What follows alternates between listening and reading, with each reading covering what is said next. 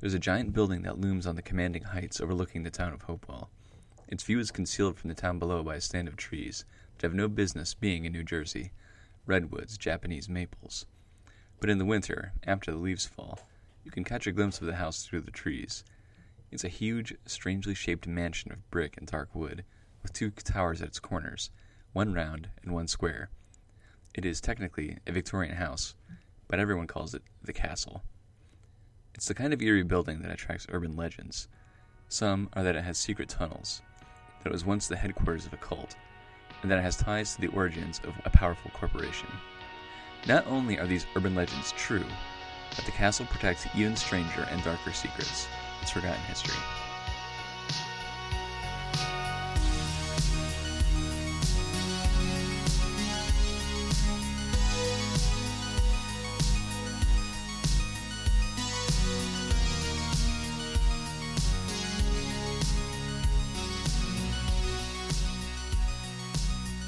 I'm Deccan Hyatt, and on this podcast, we explore obscure and intriguing stories from central New Jersey's past. Today's episode is about the castle and the man who built it, Webster Edgerly. He was a 19th century author who wrote more than 80 books under the pen name Edmund Shaftesbury, which he sold through an organization called the Ralston Health Club.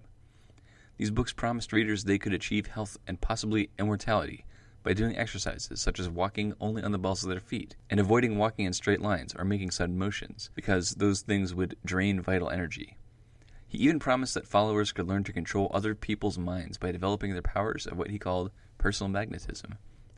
Edgerly's club claimed it had 800,000 members at its peak, including politicians and former presidents. In addition to its impressive membership lists, the Ralston Health Club was connected to the Ralston Purina Corporation, which manufactured something called Ralston Breakfast Health Food and other products. The castle is all that remains of a sprawling estate that Edgerly built at the height of his fame. It was supposed to be the center of a community called Ralston Heights, where Edgerly's followers would congregate and learn from his wisdom. He tried to sell plots of land in his community, calling it a modern scientific Garden of Eden. After Edgerly's death in 1926, the history of Edgerly and the Ralston Health Club faded into obscurity, and in some cases was deliberately covered up. There is not a single history book about Ralstonism or a biography of Edgerly. He would probably still be forgotten today if not for the work of one researcher. Janet Six, an archaeologist, lived in the castle for 8 years and completed a study of the ruins of Ralston Heights for her master's thesis at the University of Pennsylvania. She published a paper about Edgerly and the castle in 2003 and wrote an article about him for Archaeology magazine. She is the world's leading expert on Edgerly, and may be the only one at all. Today, Dr. Janet Six is a professor of applied anthropology and archaeology at the University of Hawaii. Dr. Six joined us by phone to discuss the strange cult of Ralstonism. It's a long interview because there is, as I say, a lot going on here. She started by telling us about the first time she saw the castle. I first laid eyes on it in the 90s, and it's a Queen Anne-style building, not like anything in the town of Hopewell. It's built in the kind of the railroad tradition. It's actually two houses I discovered during the course of my research. So there was an original house built that he purchased, and then he added a giant front to it. So it's red brick, and unlike the charming kind of variegated bricks, he had all the bricks hand-matched and brought their high-fire bricks brought from on a barge from England. So the front of the house is incredibly impressive and very large, high ceiling, so it just looms at you. But the side, we called it the pump house. The older building, you can see that the bricks are of different quality. And so that was one of the clues that it was actually an older house that he had purchased. And there's all rumors in Hopewell that there was tunnels under there that connected to the graveyard and that it was once part of the Underground Railroad. I was not able to substantiate that, but there were tunnels blocked up in that part of the house. So it's overwhelming when you first see it. You drive up the driveway, it just looms at you. You go inside, and it's super disorienting. No two rooms are the same size. There's no flow. It's not your normal paradigmatic home where you walk in, there's the living room, there's the kitchen, you kind of have an understanding of a layout. This was intentionally designed to confuse you. He says to stimulate your mind. And I would take people there because it's 27,000 square feet. And they would get lost because it's also designed for acoustics. And he designed this main stairwell to seat a 36-piece orchestra in front of the giant two-story window, stained glass window. So there's an echo chamber that goes all the way up to the third floor. When you go in, it's a lot of dark wood.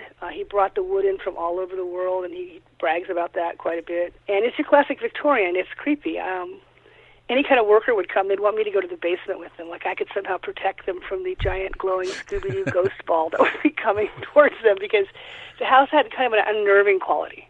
Do you think that's one reason why there were so many rumors and ghost stories about it in the town of Hopewell? First of all, it belonged to a guy named Colonel Gordon, who was a northern colonel. The house was originally owned. Edgerly covers that up. Webster Edgerly, the guy that goes in and redoes the house, never mentions him. But I found some old photographs showing the original house, and then a wooden front that he had originally put on while he built this giant facade.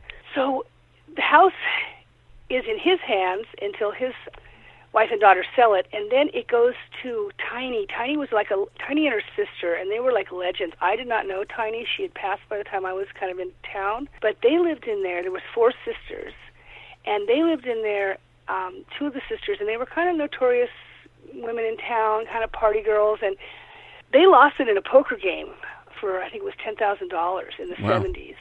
And it was full of over 100 cats were living in there. So Edgerly has it. He builds it. It's all in the newspapers. This fabulous place he's building, this wonderland, this paradise, this Garden of Eden, right? Then he passes.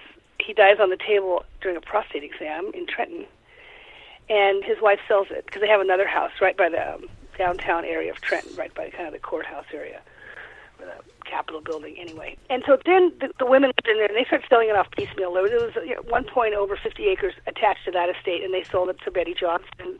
She acquired the parcels behind the house, which had the ice ponds and some outbuildings. And I think that's when the mystery started, because these women lived up there with all their cats. And the gentleman that got it from them, he played a game of poker with them, and he gave them a check, and their folly was they cashed the check, so the judge honored his purchase of $10,000 for this place. And some of the photos you might have seen of the more decrepit aspects were when it was totally the roof had caved in on the 3rd floor. Only 2 towers have original slate, and all these feral animals were living inside, kind of like Grey Gardens, if you're familiar with that documentary. Yeah. And so I think that's when a lot of the mystery started. I interviewed people who said they played in the tunnels. Now, whether they were Underground Railroad tunnels or if they were actually service tunnels, because there was a number of outbuildings, which now are on Betty Johnson's property behind the house, and they could have been tunnels that connected, so you don't want to see the servants when they bring the food, right? So they would go from the kitchen in the backyard through tunnels into the house. That was common practice, so we never determined. But the rumors were it was an Underground Railroad, which it could have been. It was the Reading Railroad's there, and the Quakers and a lot of people were moving people through that area, and it did belong to a northern military official, so it's hard to say. But I think the rumors just started because it's hidden behind these massive trees. You couldn't see it except in the dead of winter when the leaves are gone. You could get a peek of it from the graveyard. It's spooky looking. And the first time I got there, honest to God, I was terrified. When I moved there, I got night lights for every single hall because it is a very disorienting space. That's the best I could say. I never found that anybody died in that house in my research, as far as any actual hauntings. But Edgerly himself, he taught oratory and elocution to a lot of very famous people, including Harry Houdini. And Edgerly claims that he has the spirits of 4 Native Americans trapped in a grove of pines behind the house. So there was some seance-y stuff going on. This is the time of theosophy and all the stuff going on with Madame Blavatsky down in Philly with the white dog. So it was just an interesting time. And he taught oratory and elocution to opera singers and famous stage performers that would come down to take private lessons on the 3rd floor, which was completely designed for acoustic. We don't know if Houdini was involved in any of the seances or trying to debunk them, but it was a lot of interesting things going on in that house. In the late 1980s, Janet lived in Maui, where she ran a fishing boat. There she became friends with Don Roberts, whose family owned Ralston Heights. The Robert family offered to let Janet live at Ralston Heights if she took care of the property while she finished her college degree. She moved there in 1995. Right after I got there, her mother but was diagnosed with pancreatic cancer. She passed within 3 months of my arrival. I ended up staying on and being the property manager. I didn't know anything about the history. Just knew it had some tie to Ralston, Purina, nothing. That was it. No one knew any of the real history of it. Mm-hmm. And they'd found a magazine in the attic that dated to 1894, the official Ralston, Oregon of Ralston. So that was the first clue that it was tied to Purina. So I moved in, and took over managing some of their buildings they had in Hopewell and managing the castle, because Don's father, Phil Roberts, is a businessman and was working primarily in Europe and had a house in Germany, so I was there by myself a lot with just some tenants. And I was going to New York University for my undergrad, and one of my friends, I was telling about the house, and they said that would be a really interesting master's thesis, and that's when I started kind of doing the research on the little snippets of information that the family knew, the Roberts family. So, who was Webster Edgerly, and where did he come from? Okay, he was born in Salem, Massachusetts, to a woman named Rhoda Lucinda Stone, which is where Ralston comes from, R-L-S-T-O-N, Ralston. Rhoda Lucinda Stone, and he had a couple of sisters. He was the baby of the family. She's a cousin of the suffragette Lucy Stone out of Boston. So he lived in Salem, Massachusetts. He went to BU. He got his law degree. I found this out after I did my master's thesis, but I did some more research because a lot of people have kind of delved into him. I did a short article for Archaeology Magazine that kind of stirred up some interest, and so.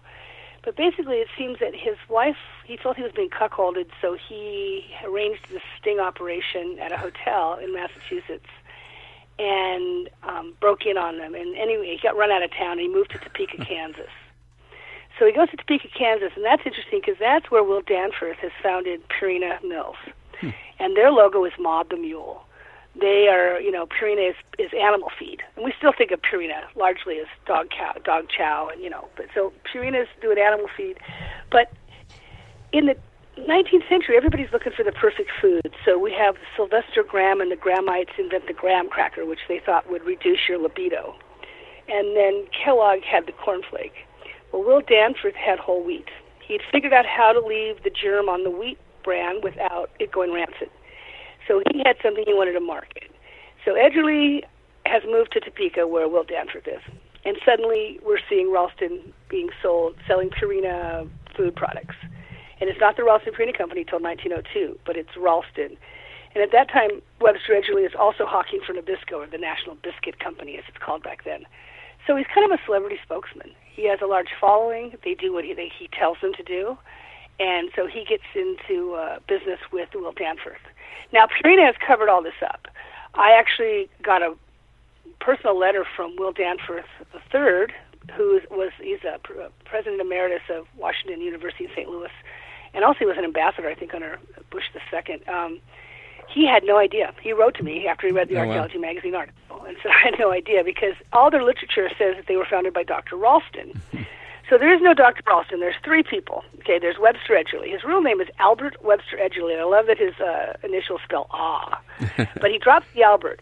He's named after Daniel Webster. His mother's, of course, according to him, his mother's friend is Daniel Webster, the famous orator who could argue down the devil, hence the play Devil and Daniel Webster. And Daniel Webster was sickly as a child, and he cultivated a series of breathing exercises to allow him to project. So in the beginning, the very first thing Edgerly's doing is artistic lessons in deep breathing. And he's doing ventriloquism and all kinds of things about the voice. And remember, this is a time of consumption and tuberculosis, and people are really concerned about, things that are in their lungs. So Edgerly founds a bunch of oratory and elocution schools, but he starts off kind of in a mail-order book club, he's the first person to ever do this kind of pyramid thing where you buy 4 books, I give you a 5th one free, you sell them to your friends, you found your own Ralston franchise.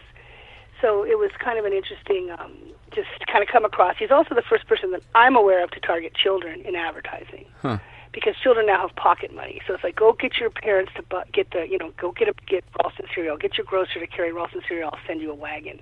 So Webster Edgerly is a lawyer by training, and he is unsuccessful in his first marriage. He goes to Kansas, somehow forms this alliance with Will Danforth Sr. And then he ends up marrying an 18-year-old woman and moving to Hopewell, because he was, I think, 42. Anyway, he thought everyone should have sex with someone old enough to be their grandmother, and he thought everyone should marry someone when they're ready that'd be about 20 years younger than them. So he is living in D.C. Interestingly, he's living in Washington, D.C., across the street from Tesla and Alexander Graham Bell. So did he ever meet those people? Yeah. So he's personal magnetism, right? He also, you have to know that Ralston Purina is Energizer batteries, Energizer Bunny. That's also, Purina turns into Hostess, right? Jack in the Box, energizer. So, yeah, Edgerly's always fascinated with energy, but he's not a scientist. Like, he believes you can charge up your personal magnetism by walking around on the balls of your feet. He says butter lubricates the system. He says watermelon's toxic to Caucasians. He says that he blew cigarette smoke onto some blood in his laboratory and it turned into a cancerous tumor. So his science is specious at best, but he is very interested in those things. So I wouldn't be surprised at all, being adjacent to these people, that he would have, But again, I switched my research topics when I left the East Coast, and I've always thought there's definitely a book in this that I should go back and, do some of the footwork and research. I'm sure there's evidence. I went down to Library of Congress, and I, found all kinds of things he's written, including some interesting plays. One play, he pretends he's Christopher Columbus, and he's holding a globe the whole time he's walking around on the balls of his feet. There's actually a really kind of funny review in a New York paper about the presentation, and the reviewer is not aware of the practice of walking on the balls of your feet, so he makes a comment that this man seems to be mincing about on the stage, and he has enormous calf muscles. So we used to, when I had parties at the castle, because I went to NYU, and I went to Columbia University, and then I went to Penn. The whole time I was living in that house for 8 years. So I'd have my friends come down, and we would do the Ralston exercises. I would make them walk around the balls of their feet, and we'd do some of the wacky things, but it has such a rich, history, because I always said it's a twisted tale of magnetic mind control, castration, and Twinkies, because the dark side of the wackiness of Ralstonism is eugenics. He wants to castrate everyone of color and make a master race. That's the part I believe Purian has covered up. Tell me more about the beliefs that he promoted in the Ralston Health Club. Well, you have to know about eugenics. So we get Darwin coming out with The Origin of Species. And Darwin's cousin, Sir Joseph Galton, is the one that comes up with eugenics, which is from the Greek eugenis, which is highborn. So eugenics is someone saying, listen, if this process of natural selection is working, why don't we have cultural selection, and why don't we select for the best trait? So that this really catches on with certain people like Hitler, right? So there's certain people that take eugenics to the... But what a lot of people don't understand is in the U.S. we practiced eugenics for a couple years, and over 20,000 people were sterilized. So eugenics was a kind of a popular thing going on. So he comes out, it's all about purity. So we're living in this time, we have microscopes, we can see bacteria, we can see things, right? So they want to come up with a perfect food. So that food is always desiccated, it's always dry. It's always like a graham cracker or a cornflake or, something dry. But then they pour milk all over it, which is, I think, funny, full of bacteria. But the idea is they're coming up with perfect food. They want pure water, pure air, and so the next logical thing, and we call this in archaeology the whitening of America. We see people living in log cabins turning into white clapboard houses, people using wooden and pewter plates turning to white china or whiteware. This idea, in the 50s, the highest status food was creamed, everything white. So there's this movement towards this kind of homogeneous, and we think of what's sterile and clean, we think white. We think of bride, we think white. So there's a kind of a slow movement towards this purity, and then the next jump, once they get the go-ahead from someone like Darwin that, yes, there's something that we knew we were selecting for dogs, breeding pigeons, but now we can breed humans. So the eugenics movement, I was very shocked when I started reading about it because I was completely naive to it. But once I started researching it, you see it's a very widespread movement, taking Darwin's work and perverting it, essentially. So eugenics movement, there was an interesting display in the Philadelphia Museum of Science a couple years ago, Historical Society, when I was there, that looked at the eugenics movement in the U.S. and then across the world. And we still see it, ethnic cleansing, Mm-hmm. And Edgerly was very much into this, right? Oh, yeah. Oh, yeah, if you looked at my, one of the things is, the motto of the Ralston Health Club is perfect health, and its purpose is to create a master race. Mm-hmm. To create a new race. It says create a new race. So it's basically, it's definitely he's Anglophile. In his books, he has very serious, the illustrations, I make fun of him and I show them to my class sometimes, but he talks about the Italian criminal, the Native American criminal, the Chinese criminal. Everybody that isn't white is a criminal, and then if you're white, if you're Down syndrome, then you're an idiot, imbecile. He calls Caucasian imbecile. Mm-hmm. And he thinks they should be sterilized too. And he advocates how happy they'll be once they're sterilized because all these brown people can be handmade, how they had the eunuchs and I think about it, but what Edgerly doesn't understand is just because you castrate someone doesn't mean they don't have a sex drive. But he wants to remove people from the gene pool, and it really boils down, if you know your Greek history, to Apollo's argument on the mound when Orestes goes up for matricide. they say, well, she was just the mother. The father provides all the intellect. The mother's just the vessel. So it always, women had little value. So Edgerly's putting that back. Like the man provides he says, man provides intellect and the woman provides a temperament. So by getting rid of all the people of color, then all white men, you can have sex with the brown women, and then the babies will have the white temperament. He's very much for castration, and he says that very clearly in his books. Edgerly was a shameless user of fake identities for self-promotion. He goes by Webster Edgerly. He writes in the name Edmund Shaftesbury. So this is where he's kind of a genius. He's like, an evil genius. Webster Edgerly is always talking about what a great author Edward Shaftesbury is, right? Well, there's no such person. It's the same person. But back then there's no intense media. You could be multiple people. So he's actually always talking about how great the other one is. One's always talking about how great the other one is. I had a hard time finding the Shaftesbury books because Shaftesbury Avenue in Hopewell is spelled wrong. It's missing an E.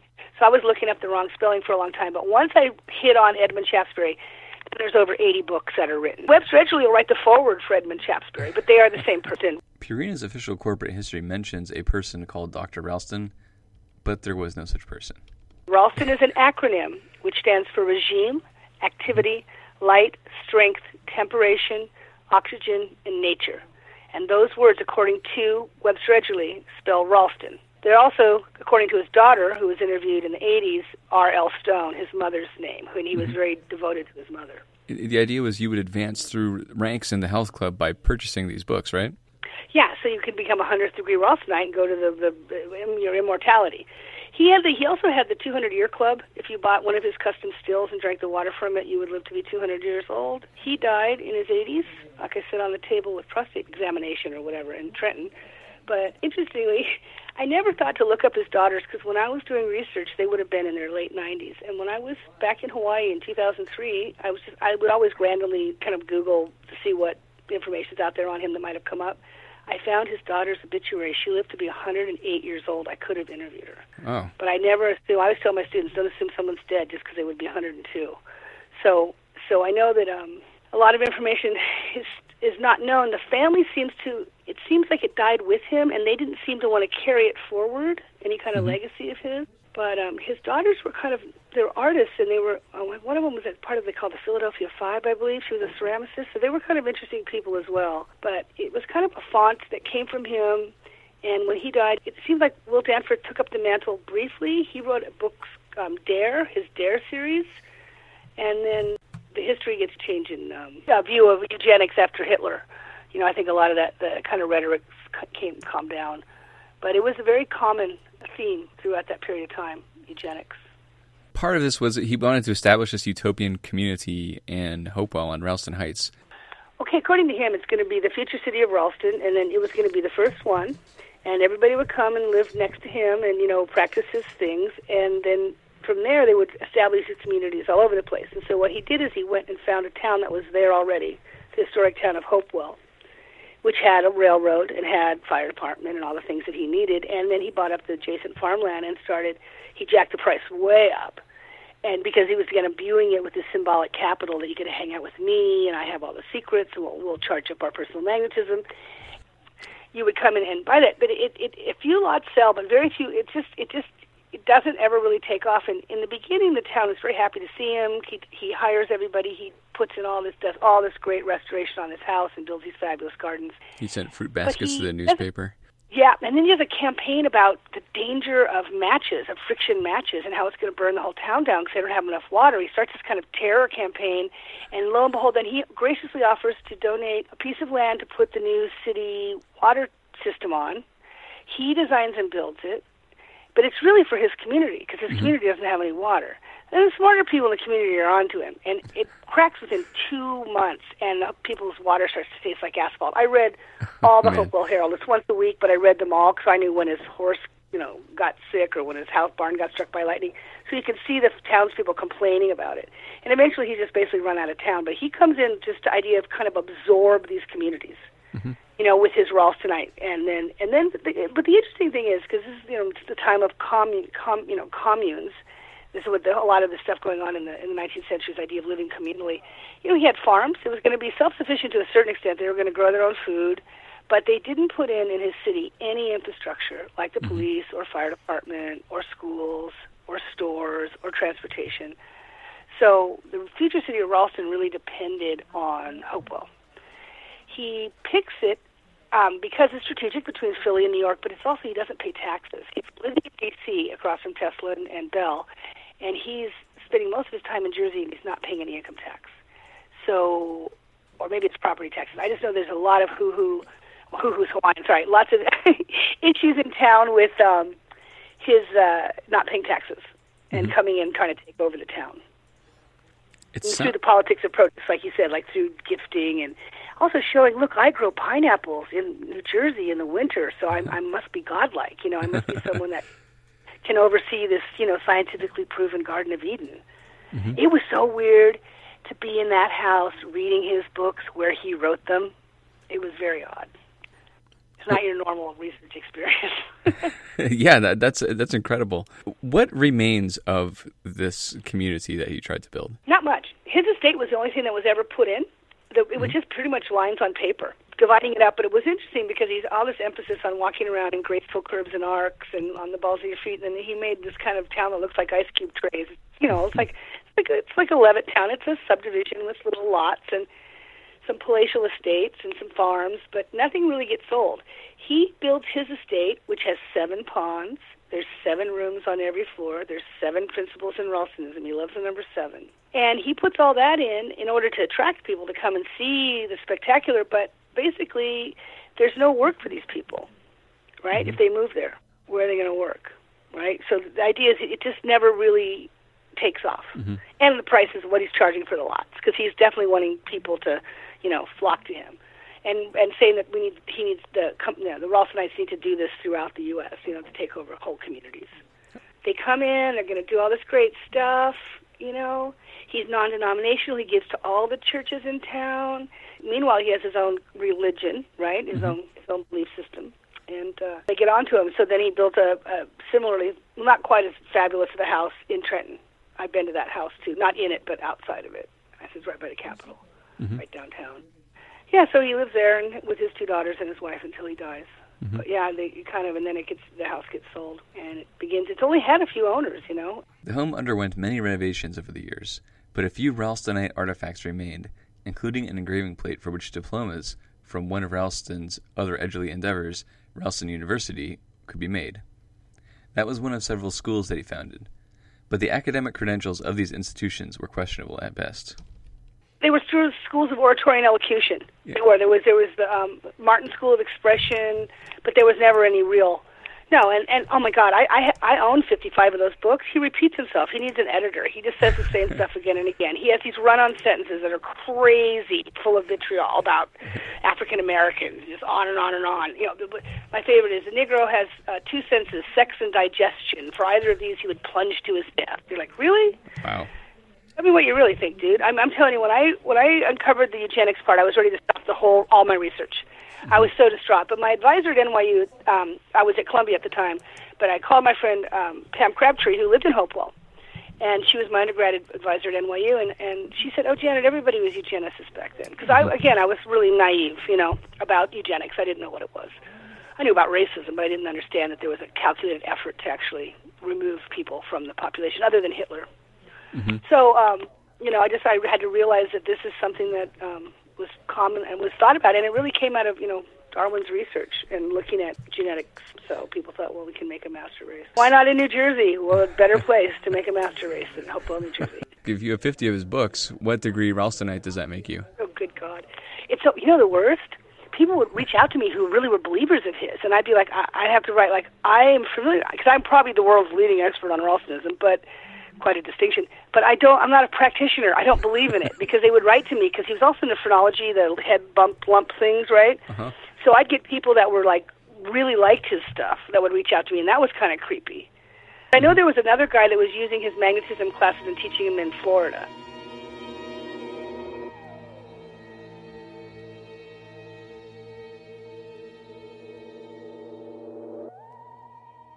Yeah, where else but Florida, right? So Janet Six has a lot more to say about Webster Edgerly and the castle, but I'd like to do a quick show note here. What we're trying to do with this podcast is to be completely unique and bring you stories that you will not hear anywhere else. So if you appreciate this and would like to support what we do, and if you want to make sure that we're able to do more episodes, please help spread the word. Review and rate the podcast wherever you're listening to it, or just tell a friend who you think might like it. If you have any feedback or questions or suggestions for topics we should cover, please feel free to comment on the Forgotten History Facebook page or send me an email at forgottenhistorynj@gmail.com. Thanks, and now back to our interview with Janet Six.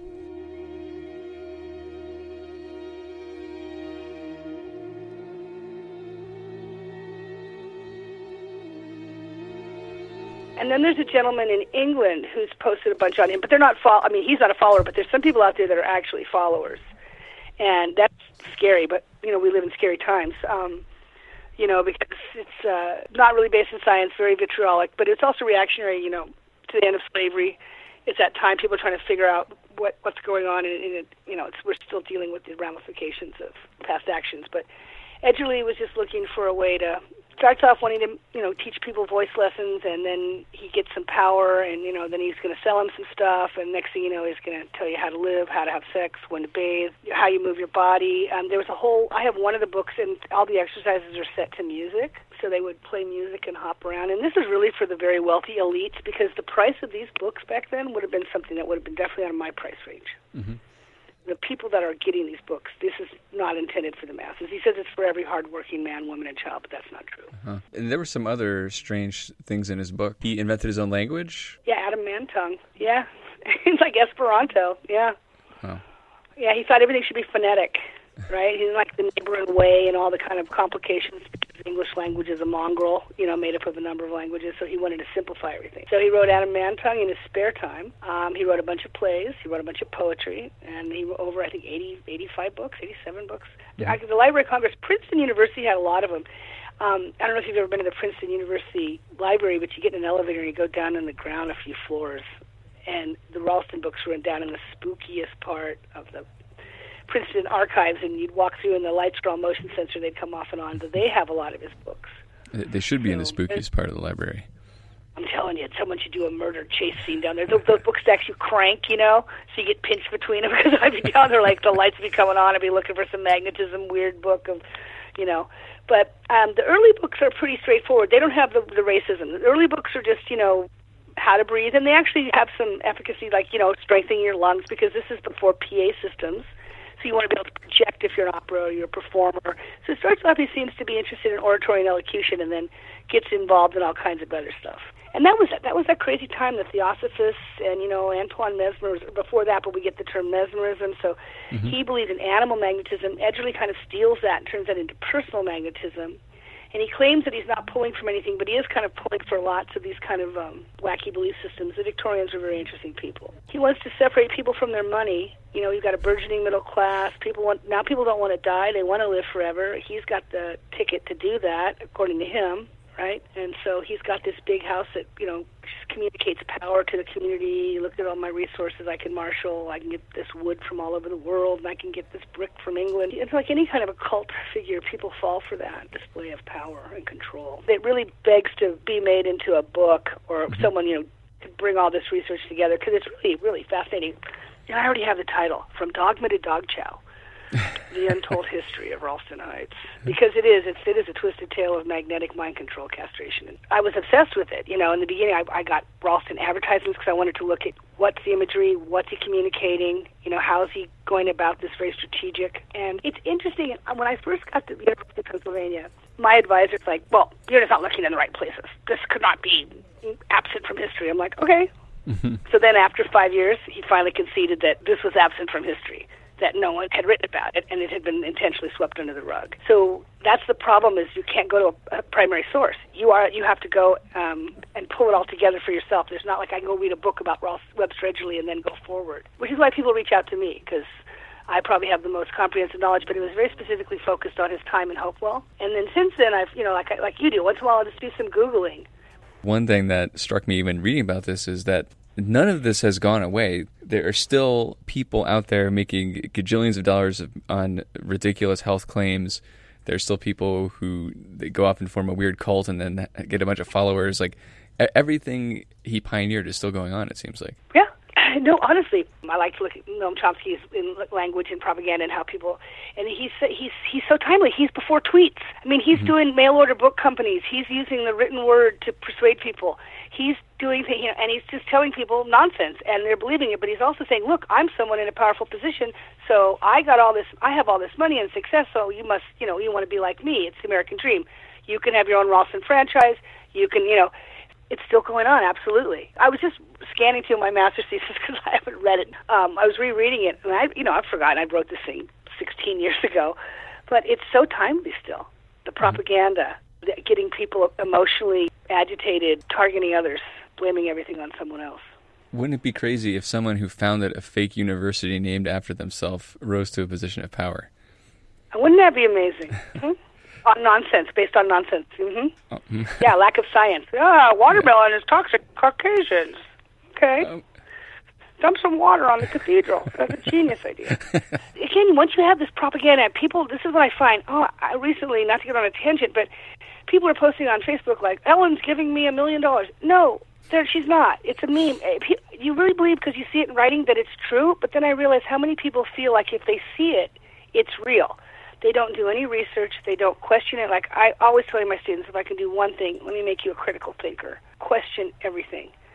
But this Edgerly, like so many, they want a scapegoat, they want to blame it on everybody, and they want a quick fix. Buy my still, you'll live to be 200 years old. And it's snake oil, and they're still doing it. Charlatans. And yeah, it's interesting times we live in. But when I was rereading it, I'm like, this sounds familiar 16 years later. Sucker born every minute. It's fun to revisit this. I was actually texting one of my friends prior to this call that I was going to be doing this. And she's like, oh, Ralston Heights. I'm like, yeah, because we had some good times there as well. The house itself the downstairs was all a series of parlors that could be closed off with pocket doors. And then it had the giant stairway up to the third floor where you could play music. So I used to hire mariachi bands or people to come and play because the acoustics in the house were insane. And then the second floor was a series of where his family lived, bedrooms with fireplaces. And when he built the house, he boasts it has 3 bathrooms, 27,000 square feet. But that was a big deal for a Victorian house to have a bathroom on every floor. There had been a lot of remodeling, but then the top floor, because there's a basement, so technically there's 4 floors, but you walk in on the top level.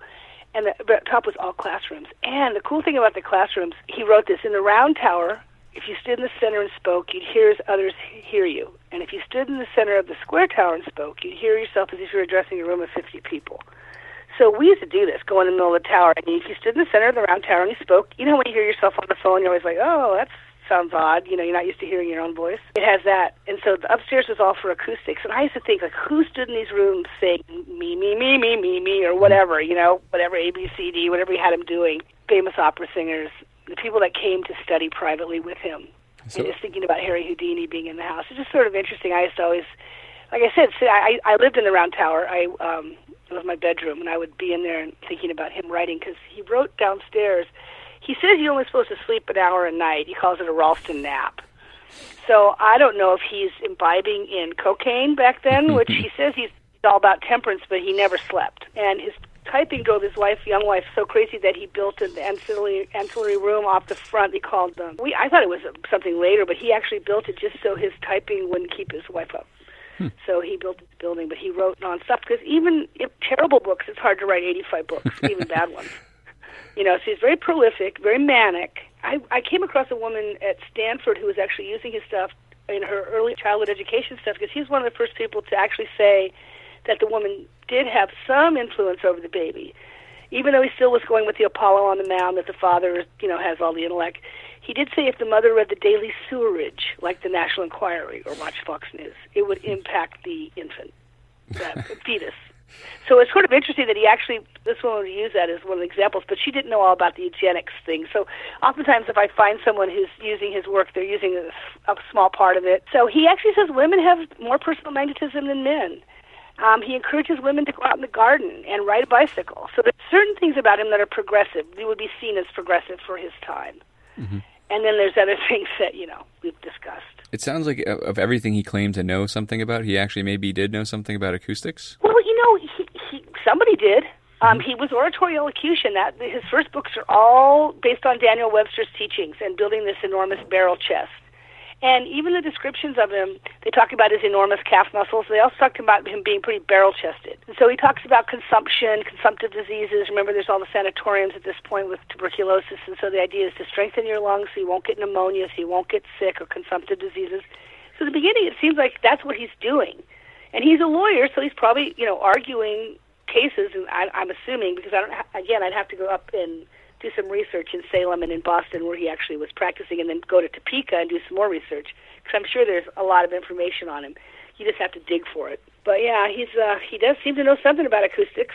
I don't think he's a dummy. I just think some of the science he doesn't have the science. That's why I'm sure he knew Tesla and Bell, whether he hung out with them or was a peer, but he would have been living right across the street, so I would think they would have some kind of a... But again, I need to go to D.C. and do a bunch of research and see who's having parties and who's attending, and a lot of that stuff has just never been mined, that information, to see if there's connections. I would have loved to interview his daughter, and I was really heartbroken when I found out that she was still alive and I missed it, but my advisor pointed out she might not have been in her right mind. But it was one of those, like, oh my gosh, to talk to someone who knew him and ask what it was like to live in that house. The town talks about him being this kind of portly gentleman that walks around town. And I love that he has a little rowboat on Lake Ralston, and it's like a big cement pond. I just picture this portly dude mincing his way down there and getting in this rowboat and going around in circles in Lake Ralston. He did have some fabulous vineyards and things, and I do have pictures of all those things. They're all gone. So of the estate, what's left is the main house. There were some outbuildings that were moved, so just the foundations remain. There's an ice pond, and then there's the 7 ponds in the yard. It's a very interesting space. And he talks about the design, now whether he came up with it all, but he does talk about making the rooms not the same shape so that you're constantly startled. And there's weird little nooks and places that are kind of tucked behind that don't make any sense.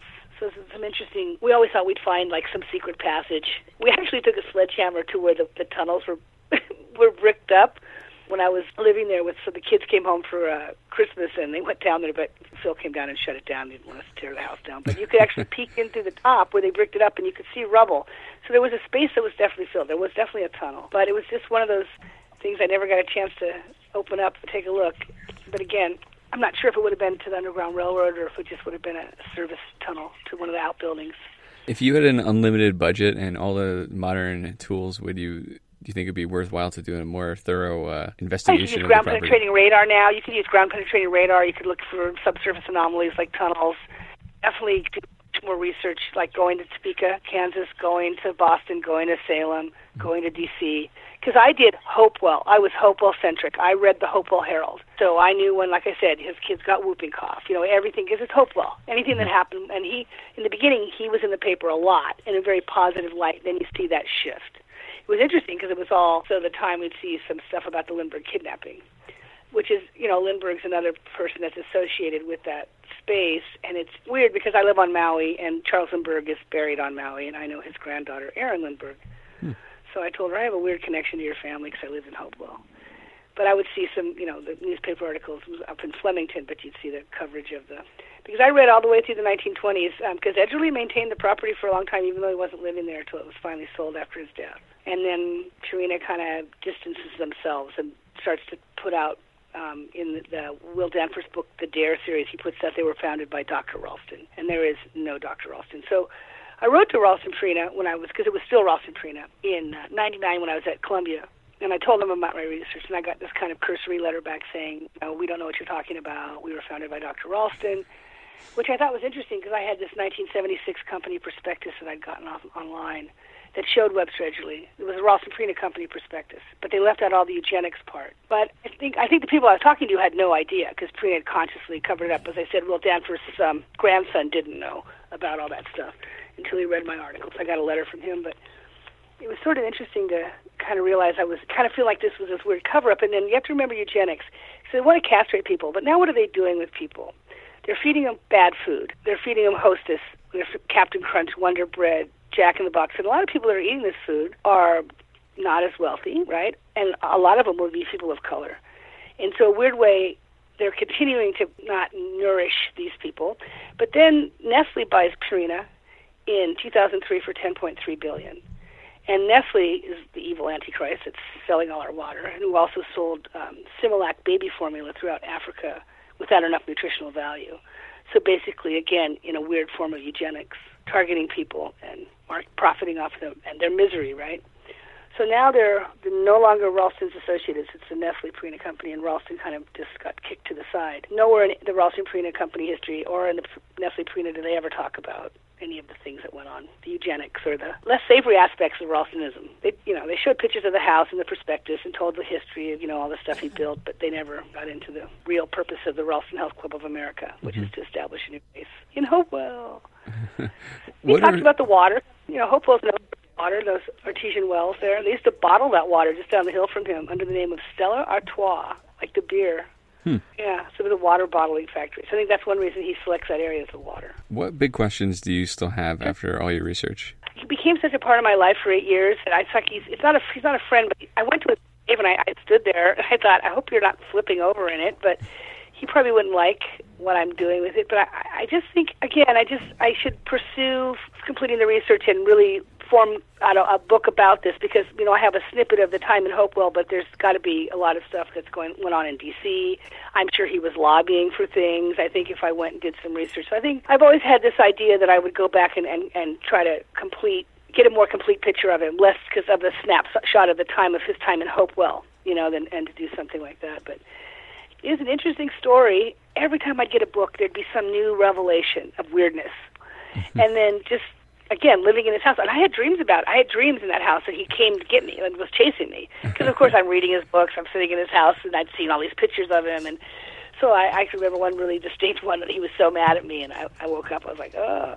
But I think, to me, it's just such an interesting, a lot of people will be like, why would you want to pursue it, or why would you want to celebrate this person? Not celebrating him, but it's just like you said, there's so many parallels to what's going on now, and just the idea that this kind of a con man, for lack of a better word, was able to be so successful, and that people really want to believe what he was selling them. Edgerly's teachings may be mostly forgotten, but to this day his home is an impressive place. He was a strange man, and he built a strange house. I lived in there for 8 years. I lived in 3 different rooms in that house, and it definitely had a resonance. It had a energy. I don't know how to explain it. Just like any kind of weird space that you go in, we call phenomenology. Like when you go into a library, you're quiet, or you go into a church, you're supposed to be respectful. Like this house had an effect on you. And I watched it when I brought my advisor there from Penn, and he got lost. It would disorient you. It was a kind of a mystery house, kind of a confusing space, and I think that was what Edgerly was going for. And so I think he did believe in some of this nonsense. I don't think he was a complete charlatan. I think he did think he was putting together things that he'd read and people he liked. But then I think when he started profiting off the books, then it becomes more, how much money can I make? Because a lot of the books, again, they have you do these Sisyphusian tasks like picking up marbles in circles. So we do this at the castle. Everyone called it the castle in Hopewell. I'd have people come over. We'd be upstairs, and I'd say, let's do some of the Edgerly exercises. It says you're supposed to pick up the marbles in circles and put the marble back, and the marble's never supposed to move. Well, that's impossible. So you could spend your whole life trying to perfect picking up marbles in circles, because there's no perfectly level surface to put it on. The minute you set it down, the marble's going to move a little, so you have to keep doing it.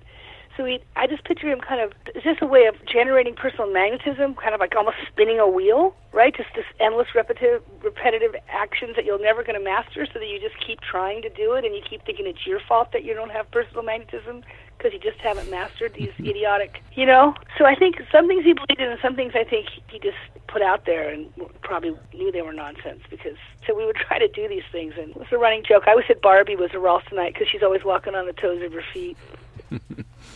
Because, you try to do that. There's a woman who wears high heels, and not anymore, but, historically, my God, it hurts your feet. So, the idea that I'm an anthropologist. The heel strike is what tells us that somebody walks upright. It's called habitual bipedalism. So we look for the heel strike. So for him to take the heel out of the equation and to have you walking on basically like a dog on the pad of your foot, that's not good. I can't feel good. That's just nonsense. But he was on to the idea that, he didn't recognize some people had charisma. Some people could control a room. And we all know those people. And a lot of times they become cult personalities or cult leaders. The idea that there are people that seem to have this. And he thought, I can commodify this, and everybody can have it. So I can sell it to people. The term personal magnetism is still very commonly used. Is that from Ralston, or is yeah, that's him. A Cultivation of Personal Magnetism is one of his books. Mm-hmm.